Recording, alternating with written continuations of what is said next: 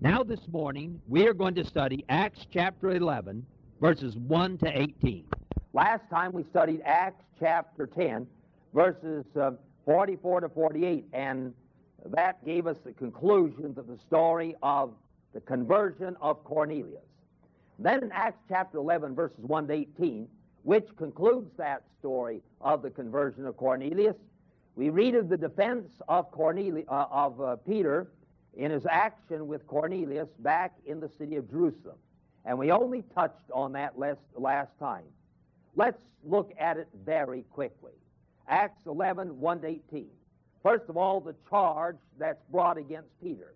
Verses 1 to 3. Peter gets back in Jerusalem and he's called on the carpet for what he did. And in verse 3, here's the charge. They say to him, "You went into Gentiles, to men uncircumcised, to Gentiles, and you did eat with them." And that was verboten for a Jew.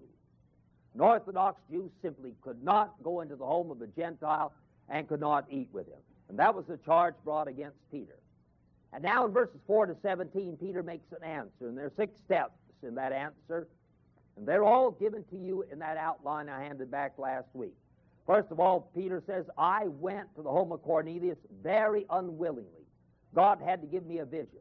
Then secondly, when I did go, the Holy Spirit called me and told me to go in verse 11.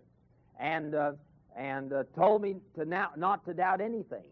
Then third, he said, I took 6 Jewish brethren with me, which was excellent psychology, so that they would support whatever took place. And then fourth, the angel directed us up to the home of Cornelius. And then step number 5, when we got there and I preached the gospel, God authenticated what I did. Verses 15, 16, and 17, by giving to the Gentiles the Holy Spirit. And then the last step he makes is in the end of verse 17, as much as God gave them the light gift, as much as God accepted them, how could I try to stand against God? Well, it was a powerful argument. It was unanswerable. And so they give the verdict in verse 18. When they heard these things, they held their peace, glorified God, saying, "Then God also to the Gentiles granted repentance unto faith." Now I want to notice one thing, then we're going to pass on to the last part of chapter 11. I want to notice the gift of the Holy Spirit in verses 15, 16, and 17. Will you look with me, please, at these 3 verses? These are 3 of the most important verses in the New Testament on the baptism of the Holy Spirit. Verse 15, "As I began to speak," says Peter, "the Holy Spirit fell on them as on us at the beginning, as on us Jews at Pentecost. Then I remembered the word of the Lord, how that he said, John indeed baptized with water, but you shall be baptized with the Holy Spirit. For as much as then as God gave unto them the like gift as he did unto us, who believed on the Lord Jesus Christ, what was I? What was I that I could withstand God?" And the answer, of course, obvious, I couldn't withstand God.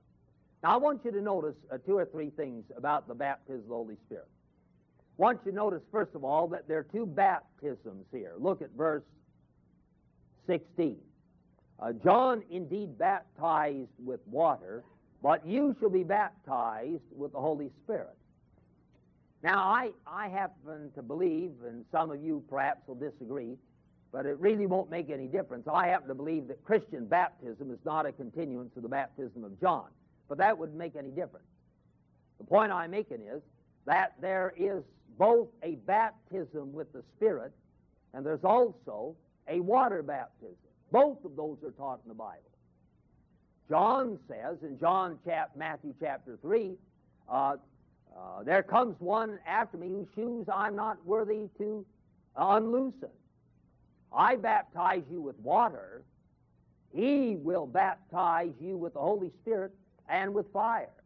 There is a distinction between the baptism of the Holy Spirit and the water baptism. Both are valid. Both are valid. See, when we come to the New Testament, there are 2 uses of the word ecclesia. The word ecclesia is the Greek word for church. It's used about 114 times. I happen to be teaching a Sunday school for about class for about 12 weeks, and I'm dealing with this for a couple of Sundays right now. The word "and" I dealt with it, my students, last systematic theology class, dealt with it for about 4 weeks. When we come to the New Testament, the word church is the translation of the Greek word ekklesia. It's used about 114 times in the New Testament. Now, it's used in 3 different ways. First of all, it's used in a non-technical sense. 5 times. It's used, for example, in Acts chapter 19, 3 times, of a mob of pagans that tried to stone Paul. The word ekklesia simply means a gathering together, an assembly. And it's used in what we call a secular or non-technical sense 5 times. So that's from 114 down to 109. Now, in the other 109 cases, it is used in 2 sentences. It's used about 90 times in the New Testament for a local church. The church in thine house, Philemon 2. The church at Philippi, Philippians 1. The church at Antioch, Acts 13, 1 and 2. In these cases, it refers to a local church. The 7 letters are addressed to 7 local churches. And the local church is organized. It meets on the first day of the week. It has officers, perhaps elders and deacons. It takes collection. It's involved in missionary service. It is an organization. And most of the use of the word ekklesia are used in that sense of a local church. But there are about 18 or 20 cases in which the word ekklesia is used of, for lack of a better term, what is often called the universal church, the church which is the body of Christ. Paul writes, for example, in 1 Corinthians 12:13, "For by one Spirit were we all baptized into one body." Now that cannot be a local church there, because Paul was not baptized into the local church at Corinth. So that can't be a local church there. Then he goes on to say in the same chapter that in this church God has set apostles, prophets. But no one local church had all the apostles. No one local church had all the prophets. That use of the word ekklesia in Corinthians and primarily in Ephesians and Colossians refers to the church, the body of Christ. Now that's not an organization. That's an organism. The local church will not be in heaven. But the church, the body of Christ, Hebrews 12:23, will be in heaven. We read in Hebrews 12:22 and 23, who will be in heaven. And there are 4 groups in heaven: the triune God, the angels that did not fall, the spirits of just men made perfect, Old Testament saints. And 4th, the church of the firstborn, the assembly and church of the firstborn. Now that's not a local church, because they don't have elders and deacons, and you like this. They don't take collections in heaven. See? And there's no discipline, because nobody sins in heaven. That's not a local church. That's the church, the body of Christ. Now, both of these are true. Some of us belong perhaps to communions where they recite the Apostles' Creed. I believe in one holy Catholic church. And when that was first constructed, they added another word. I believe in one holy Catholic apostolic church. Now, if we understand what that means, those are 4 good terms, and I try to explain them to the students carefully. One holy Catholic apostolic. One unity. We've all been baptized into one body. That's the church, the body of Christ, not the local church. One holy. Holy, what does that mean? Well, the word holy is connected with the same Greek word that's, the word holy is hagios, and the word sanctify is hagiadzo. And I think that when they framed the Apostles' Creed, and you know it wasn't framed by the apostles, President form that we recited in is probably goes back to about 350 A.D. And when they said one holy, by holy they mean sanctified, and I think they meant Hebrews 12:13, sanctified by the blood of Christ. Hebrews 12:13. So when they use the word holy, they mean sanctified by the blood of Christ, or we would say saved. How many unsaved people get into the local churches? Well, you know, quite a few of them. I'd say almost 50% of Billy Graham's conversions come from church members. So an unconverted man can get in the local church, but an unconverted man cannot get into the church, the body of Christ. One, holy, sanctified by the blood of Christ. One, holy, Catholic. The word Catholic means universal. Universal. This church, the body of Christ, takes in all true believers who have exercised faith in the Lord Jesus, whether down here upon this earth or who have already died and gone to heaven. Hebrews 12:23. One, holy, Catholic. Then the old creed had the word apostolic. And that was a good word if we understand what that means. Doesn't refer, I don't believe, to apostolic succession. It refers to the fact that the church is built on apostolic truth. In Ephesians chapter 2, the church is built not only on Jesus, but also on the apostles. Built on Jesus Christ as the foundation. But where do we learn about Jesus? Not in experience, not in religious gathering.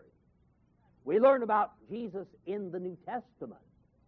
And the New Testament was written by apostles, or apostles stood behind the writings, such as Mark. And in that sense, we believe in the apostolic church. That is, that the church is founded on the truth that the apostles wrote and now incorporated into the New Testament. So if we understand what that phrase means, that's a great statement. I believe in one, unity, holy, sanctified by the blood of Christ. One, holy, Catholic, universal, takes in our friends down in South India, takes in believers in Memphis, takes in believers in Hong Kong, takes believers in who are truly saved behind the Iron Curtain. All of us one in the body of Christ. And Jesus prayed for that. John 17. Those who've been with us on Monday night know that's what we're studying right now. He prayed for the unity of the church. This one, not uniformity, but unity within the body of Christ. One holy, Catholic, apostolic church. Well, I understand those words. That's a good statement. One unity, all one in Christ. Other sheep have I which are not of this fold. That's Israel. Them also must I bring, and they shall be one. Now the King James says fold, but it's a different Greek word. Word flock. Other sheep, Gentiles. Other sheep have I, which are not of this fold, Israel. Them also must I bring, and there will be one, not fold, not the reconstituted Israel. The church is not spiritual Israel. Other sheep of I, which are not of this fold, Israel. Them also must I bring, and there will be one flock, the church, the body of Christ. Now, that's an organism. That doesn't have any elders, doesn't have any deacons, doesn't have any pastors. That's the body of Christ. It is sometimes called invisible. And by that term, which I don't use, because people say, well, I belong to the invisible church, that means I don't have to show up on Sunday morning, you see. So I steer clear of that. There really isn't a good word except the word universal, I suppose. But by that we mean that only God knows who truly has trusted Christ as Savior and is a member of that church. Now, how do I get in the church, the body of Christ? Anybody tell me? Baptism, the Holy Spirit. For by one baptism, for by one Spirit, not by one water, for by one Spirit were we all baptized into one body. That cannot be a local church there. Now, I believe in a local church. I'm strong on that. But that can't be, because Paul was not a member of the local church at Corinth. For by one Spirit were we all baptized into one body. And we've all been made to drink of one Spirit. We've all been made to participate in the blessings of one Spirit. What is that body, the church? The church. We've all us believers, we have all been baptized. And that's the baptism of the Holy Spirit. I get into the church, the body of Christ, by the baptism of the Holy Spirit. I become a member of the body of Christ by the baptism of the Holy Spirit. What is the baptism of the Holy Spirit? Well, the baptism of the Holy Spirit is a spiritual transplant. Now, you ought to write that down, you see. And unless your memory is 100 times better than mine, and mine's very poor, you see. Mine's poor. You may not think so, but you loan me some money. You'll find out how poor it is. Years and years ago, about 25, 26 years ago, I took the Dale Carnegie course here in town. Gave to all of us, to our students, that one semester course. Now, what is the gentleman's name that has it in this city? I believe he's a member of Second Presbyterian Church. Pardon? Brickle, right. It's called the Brickle Institute sometimes. Brickle, right. And so they brought the courses, went down 1271 Poplar, and I hope by the time I get through this illustration it's going to be germane. But it was at 1271 Poplar.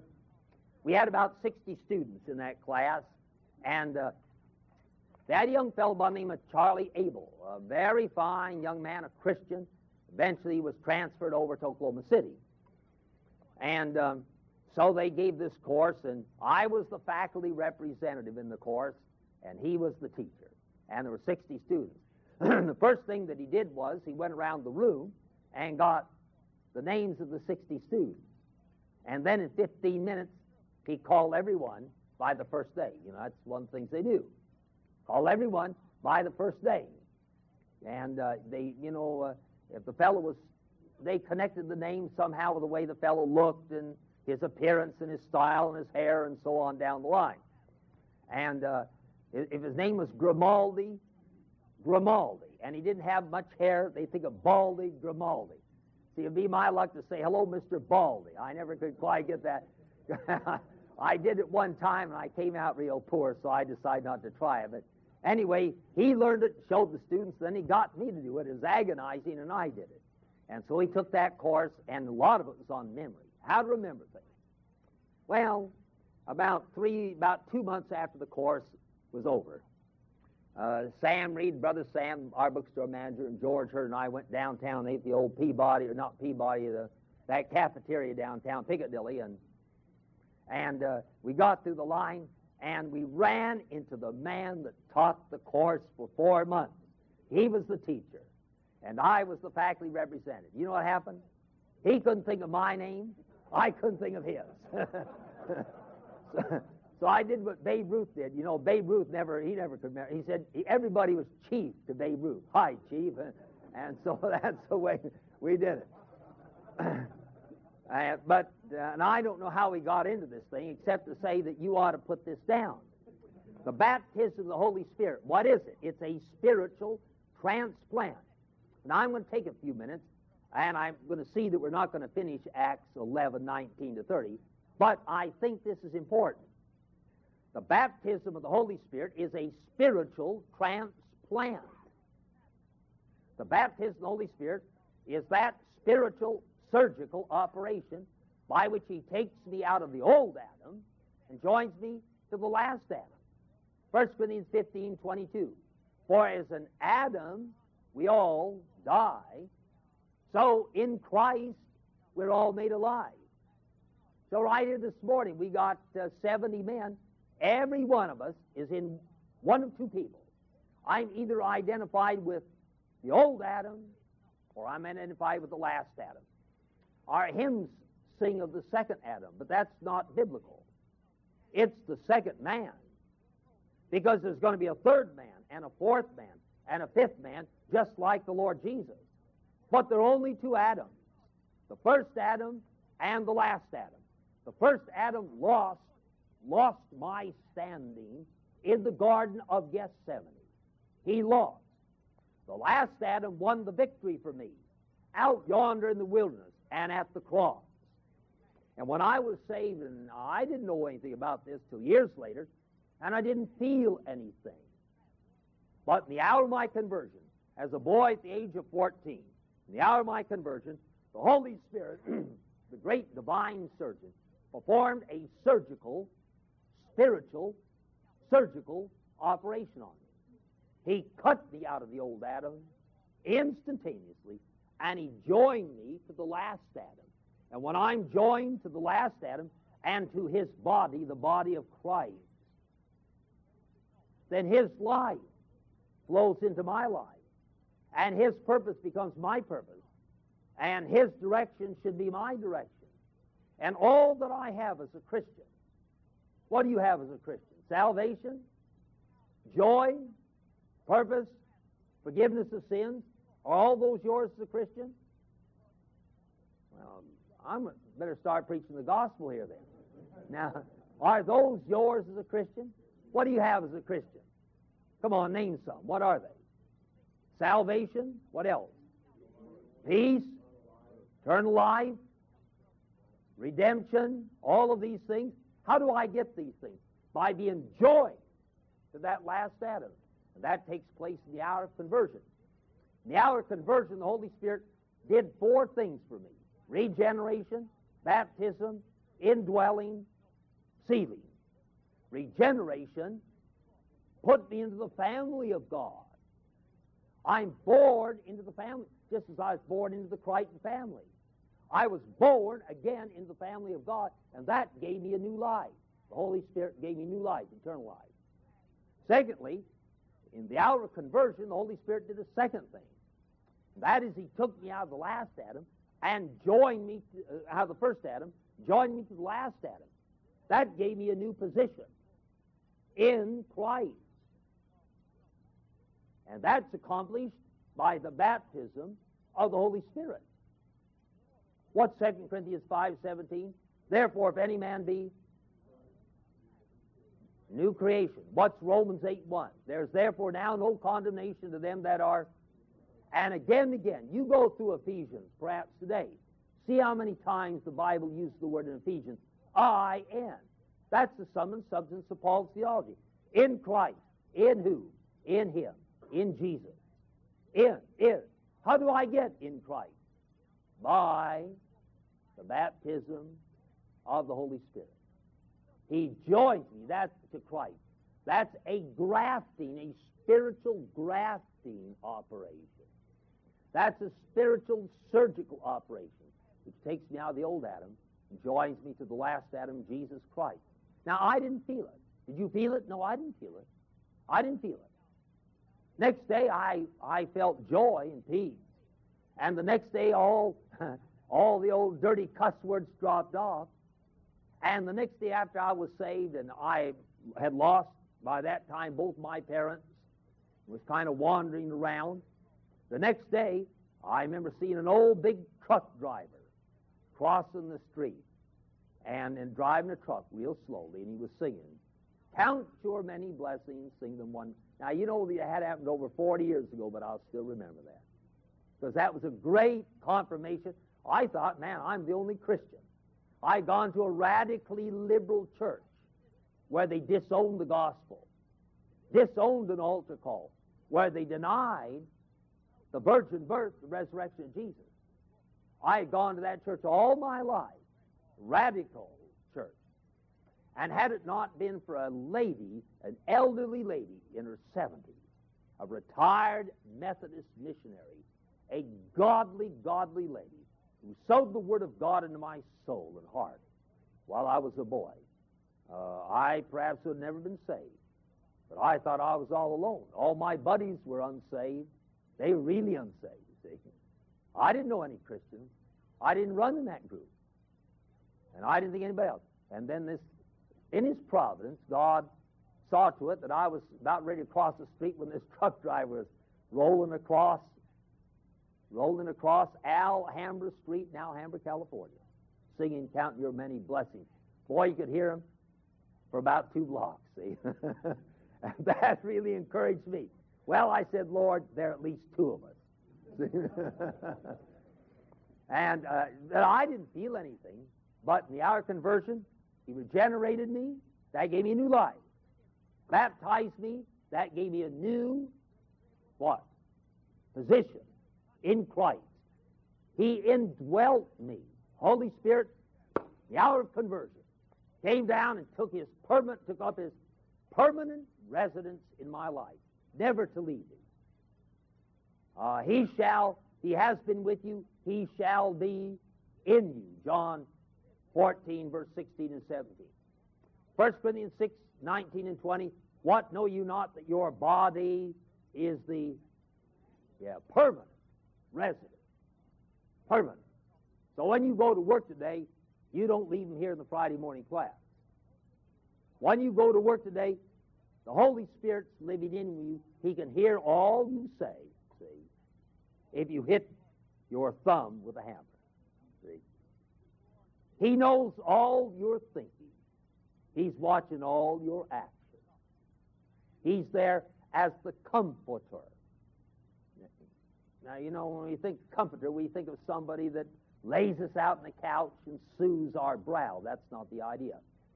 We get the Latin derivation, comfortus, fortify. The Holy Spirit is the one who's come into our life to fortify us for the temptations of life, for the responsibilities of life, as a father, a husband, a worker, whatever it may be, and to encourage you. He's the comforter. And the word would probably been better translated by the simple word helper. There's been a whole lot of scholarly study on this word that's translated comforter. And when it's all said and done, I think the vast majority of scholars would agree that if they just translated the word by the word helper, it would have been fairly accurate. That's what the Holy Spirit is. He's come in to help me. The Christian life is a supernatural life. What are you by nature? Self-centered. So am I. And the Bible calls us to a supernatural life. The Bible calls us to a servant life to help others and to place their desires and their wants and their ambitions ahead of mine on the cases. And that's hard to do, isn't it? That's hard to do, isn't it? Well, it's impossible, see? And that's why I need the helper. Indwell. And then the fourth thing he does is to seal. Holy Spirit seals me. Now, the second thing is he baptized me. What I'm saying is this. Now, will you look here? There are 2 churches. Now, I'm not talking about denominations. You know that. I'm not talking about Baptists and Methodists. I'm talking about the church, the body of Christ, and the local church. And I ought to be associated with both. I get in the church, the body of Christ, by the baptism of the Holy Spirit.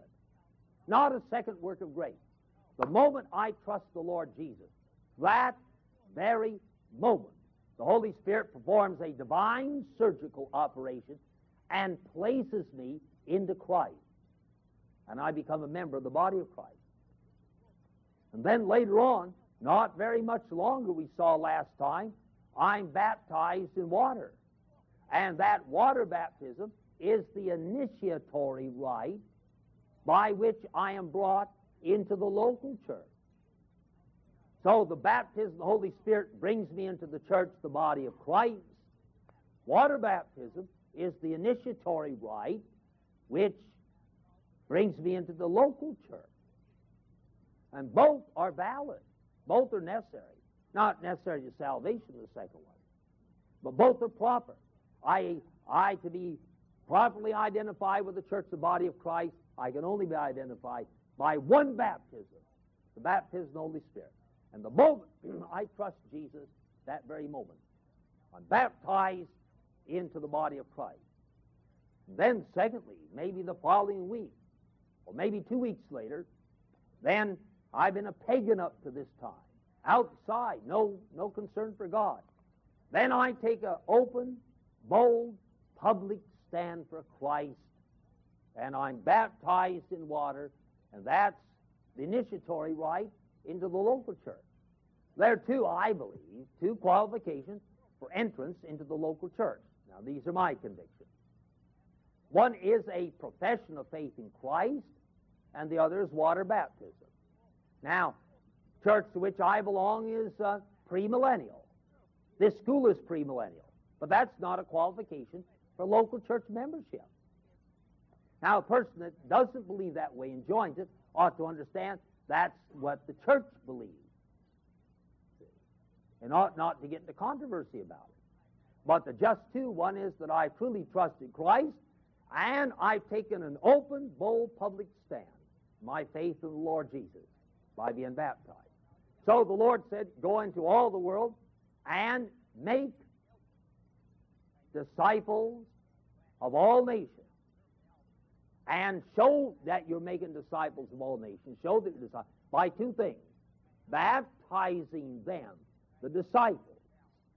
Baptizing them in the name of the Father. Baptize them. Now, I had to do it on Sunday afternoon because I happen to be an immersionist, and the church which we're a member doesn't have a baptistry. And so I immerse my children, and I usually have to use a different place. And So anyway, when I did, I've always spoken on Matthew chapter 28. Now, I've talked to my children. I said, now you're in Sunday afternoon service. You trusted the Lord Jesus. I've sat down and talked with you. Just because your daddy is a preacher doesn't mean you're a Christian. You've exercised saving faith in Christ. We talked to them about it. Then when we had the service, I mentioned there are two things that demonstrate that I'm a disciple of Jesus. First one, at the beginning, is an open, bold, public stand for Christ. I fly my colors. I'm baptized. I'm a disciple of Jesus. In Muslim lands today, a man may profess faith in Christ, and the family doesn't do anything. But when he's baptized, then he's ostracized. Then he's taken an open, bold stand for Christ. That's one, not to be repeated. Then after that, day by day, commanding them to observe obedience. That's a daily thing. See? Fly my colors at the very beginning. Let folk know where I stand. I'm on Christ's side. And then daily follow him, daily obey him, walk in a path of obedience. So there are two baptisms here. The body of Christ and the local church. The baptism of the Holy Spirit is a surgical operation. That gets me into what? All right, should we turn the clock back? Can you do that, Mr. Campbell? Turn it back so we can start over again. The baptism of the Holy Spirit, that gets me into what? The body of Christ. The body of Christ. How many people are members of the body of Christ? All true believers in the Lord Jesus. Baptized in the body of Christ. Only one body of Christ in this room. There may be 20 different local churches, but only one body of Christ. And it's the body of Christ whether we're here or whether we're down at work 2 hours from now. But it's only a local church when it's assembled. But a body of Christ. I get into the body of Christ by the baptism of the Holy Spirit. I enter the local church by water baptism, the initiatory rite. That's an organization. The body of Christ is an organism.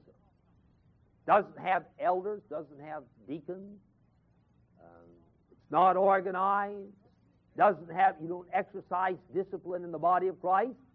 That's why if I'm a member of one local church, I don't poke my nose into the business of another local church. See? That's the body of Christ.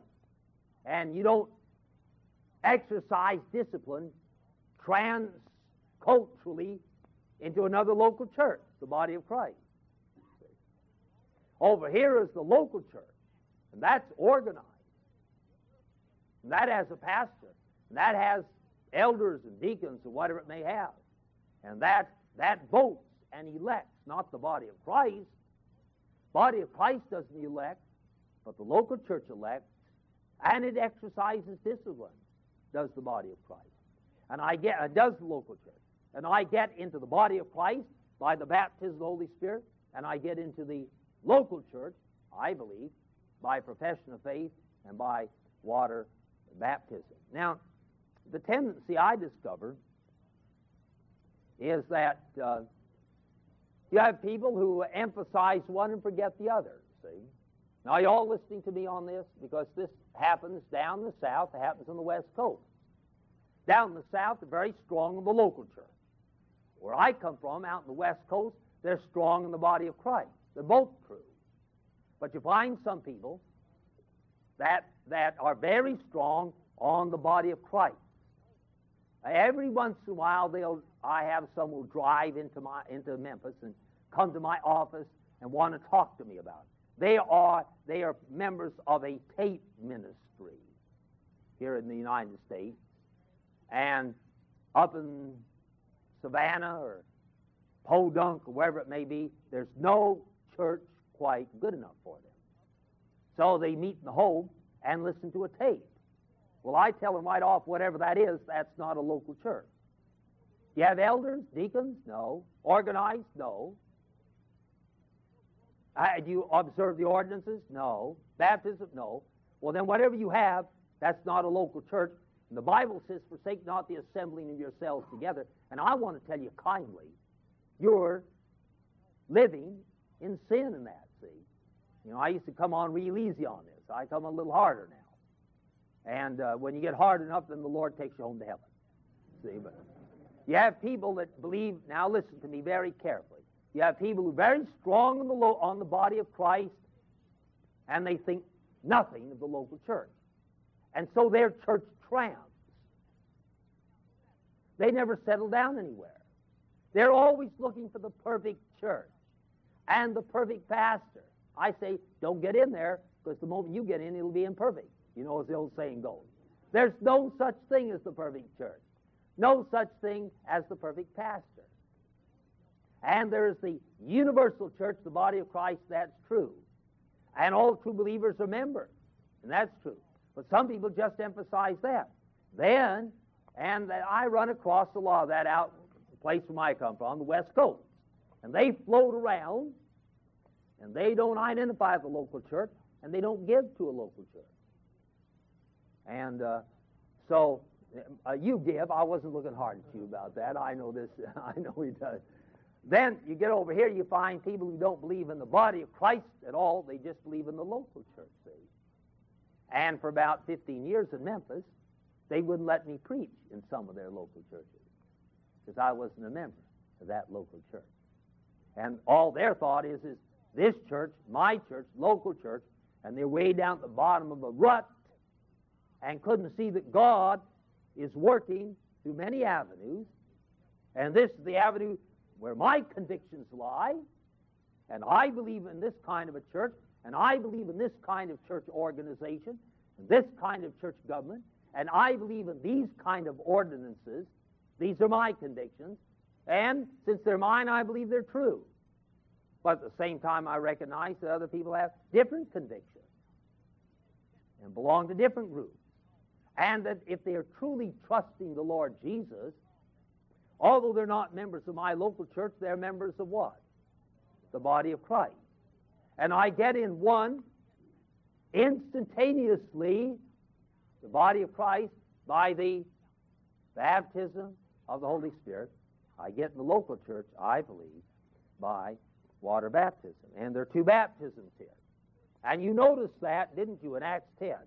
I touched on that. Will you look here? Remember in Acts chapter 10?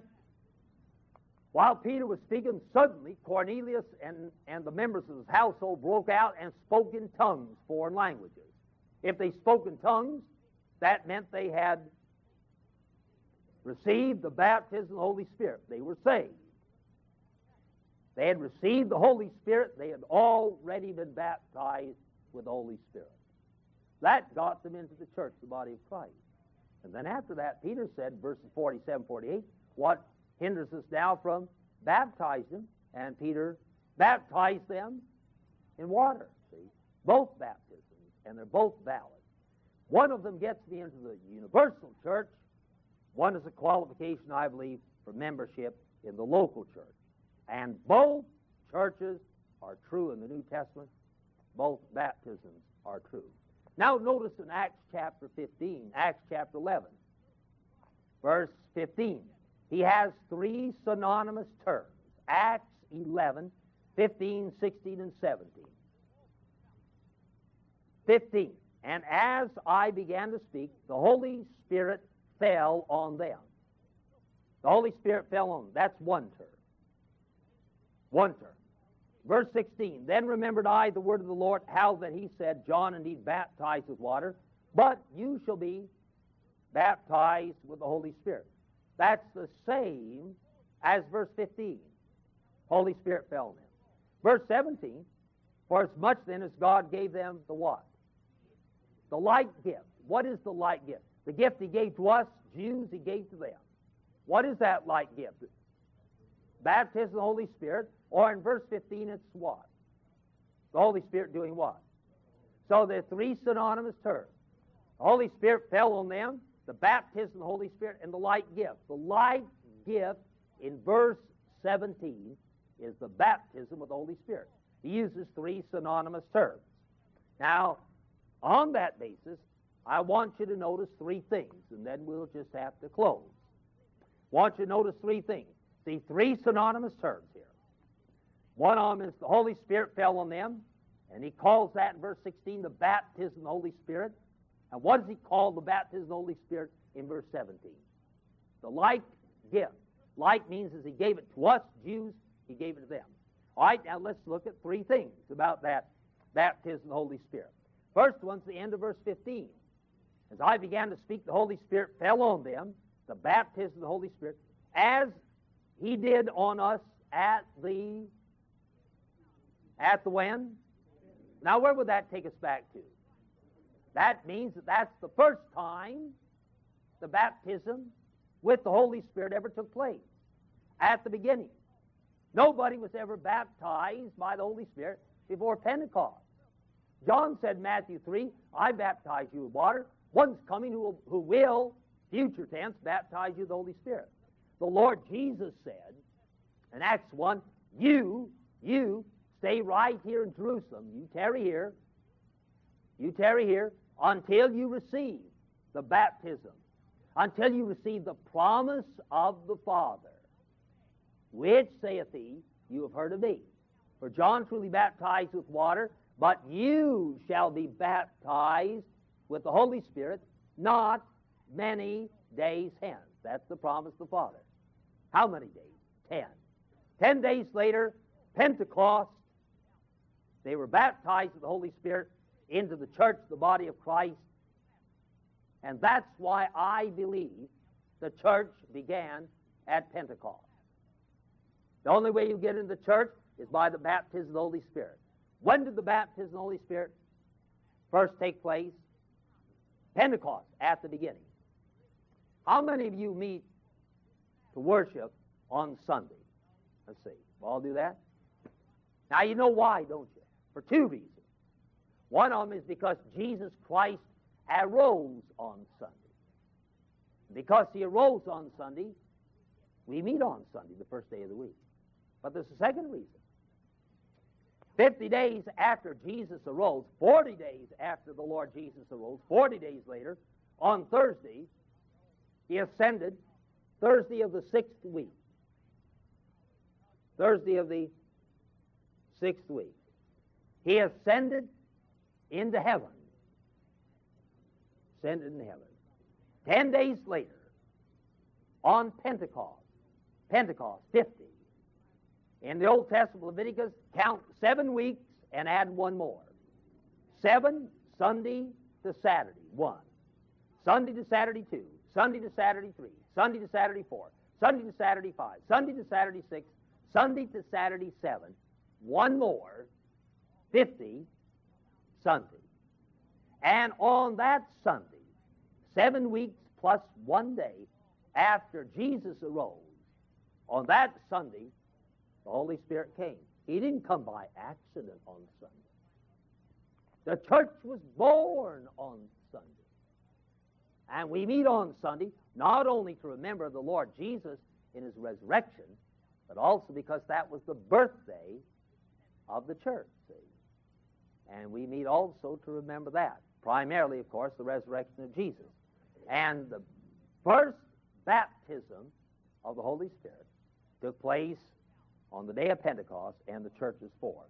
Notice one other thing. Well, two other things, quickly. Notice verse 17.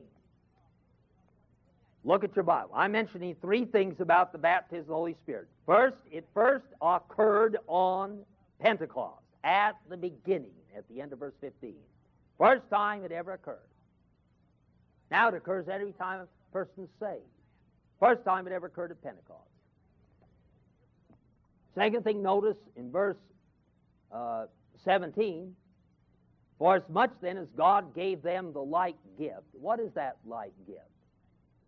Baptism of the Holy Spirit. Now you look at it, I'm going to read it.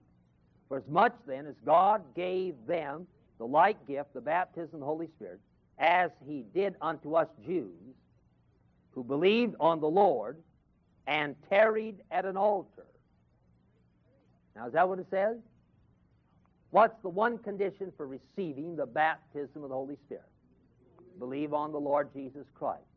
So the moment a man believes on Jesus Christ, that moment he receives the baptism of the Holy Spirit. Now, do you know what I'm driving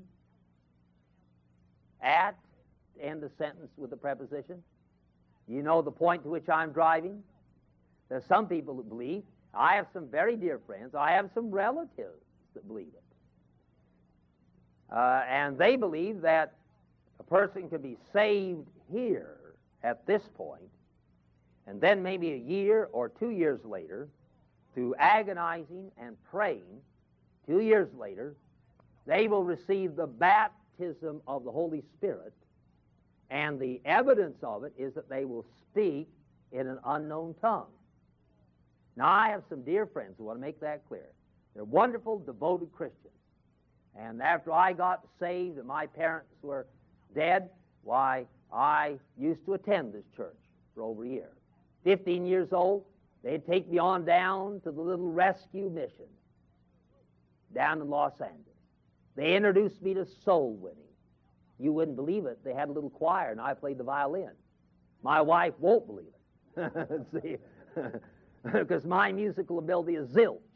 But they taught me what love among the Christians were, and helpfulness and kindness and soul winning.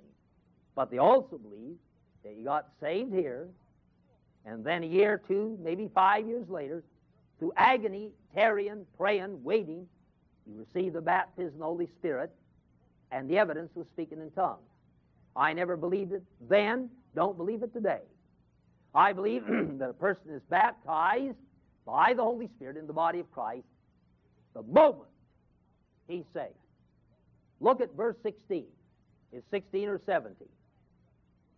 Look at 17. What is the one condition for receiving the like gift? Yeah, that's a very important passage. I hope you circle it or do something. That tells us that we receive the baptism of the Holy Spirit, the like gift, by believing on the Lord Jesus Christ. That's probably the clearest verse in the New Testament on that. So the moment I believe on Christ, that very moment, I am baptized by the Holy Spirit into the body of Christ. Do I feel it? No. Do I get a shock? No. Do the bells start clanging in my head? No. See? Some of us, are born in great upheavals. Some people are born quietly. The Bible says the wind blows where it wants to, and you hear the sound thereof. You can't tell where it's coming from. You can't tell where it's going. So is everyone that is born of the Holy Spirit. Now I want you all to listen.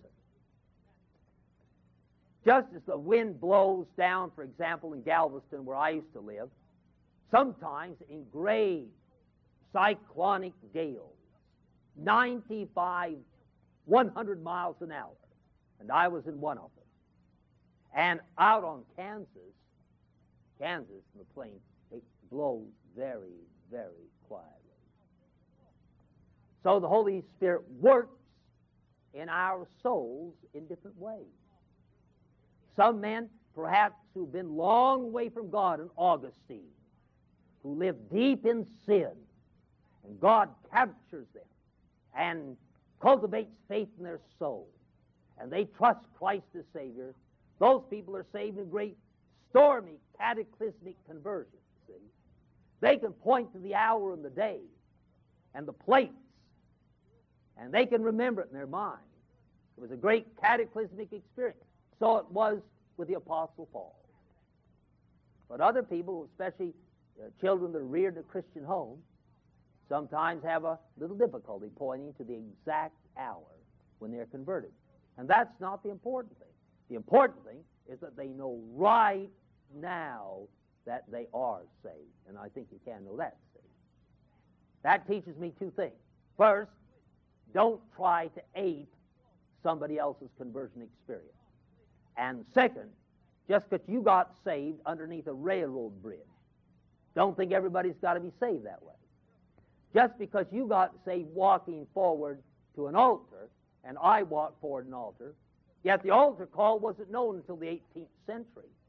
And Augustine and Martin Luther was saved without walking forward to an altar. See? So don't think that just because you got saved one day, everybody else got to get saved one day. We're saved by trusting the Lord Jesus as Savior. And when we do that, God joins us eternally to Christ, never to sever that. What is that joining to Christ? What do we call that? Spiritual transplant. What's the biblical term for that spiritual transplant? Baptism. With everybody say it, what is it? All right, one more thing. Look at it, verse 17. He says, "For as much then as God gave them the like gift as he did unto us, gave to them, Gentiles, the like gift as he did unto us, Jews. Who was I to withstand God?" Both Jew and Gentile are equal in the body of Christ. The old saying has it, that the ground is level at the foot of the cross. It's level. You know what the sea level is at the foot of the cross? Zero. Zero. We're all bankrupt sinners when it comes to being saved. We all start at zero.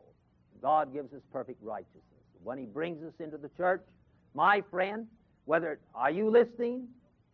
Whether I'm a man or a woman, whatever may be my background, whether I've been saved 1 week or 40 years, whatever may be my culture, race, sex, we're all equal in the body of Christ. We all have equal access to God and equal access to spiritual gifts. We're all equal in the body of Christ. Now, that doesn't mean that God doesn't place in the church ministers of the gospel and apostles and prophets in those days and spiritual gifts. And it doesn't mean that we don't elect officers and we're obligated to show respect and deference to officers in the church.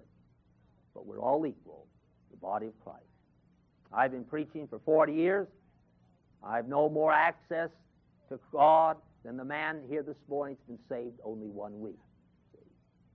So he says, we believe that we shall be saved even as they. Now next week, Acts 11, 19 to 30. I'm all ready this morning, but I'm not going to last another hour, see. So I won't have to study. I'm all ready next time. Now will you listen? Then I'll be through. Acts 11, 19 to 30 is one of the gigantic steps of the church. Just as gigantic, for example, as the Reformation. A tremendous step, Acts 11, 19 to 30. And we're going to look at it next week. Let's pray. Father, we thank thee for thy grace and goodness. We've spent time on a subject which we did not intend to spend time, but we believe a subject that's important. We thank thee, our Father, that thou hast, by simple faith in the Lord Jesus, thou hast united each one of us to Christ and to his body, that we are members of Christ. We're members of his body by that baptism in the Holy Spirit. That union is indissoluble. Nothing can ever break that. And that union will continue throughout all eternity. We thank you for that. At the same time, our Father, we thank thee that when we are saved, thou dost expect us to identify with the local church and to fellowship with other believers and to be encouraged by other believers and to find a channel of witnessing and of helpfulness through a local church and to support the pastor and to support the officers and to find a place of service and usefulness within the local church. We believe that the one organization thou didst establish for all the church age was not Mid-South Bible College or Young Life or Child Evangelism, though we believe these groups have been used of God. The one organization is the local church. We pray, our Father, that we shall be faithful in our churches, supporting and praying for our pastor, helping him, encouraging him, supporting other members in that local church, in the body of Christ, and finding a place of witnessing and serving through the outreach of that local church. And we pray this in Jesus' name. Amen.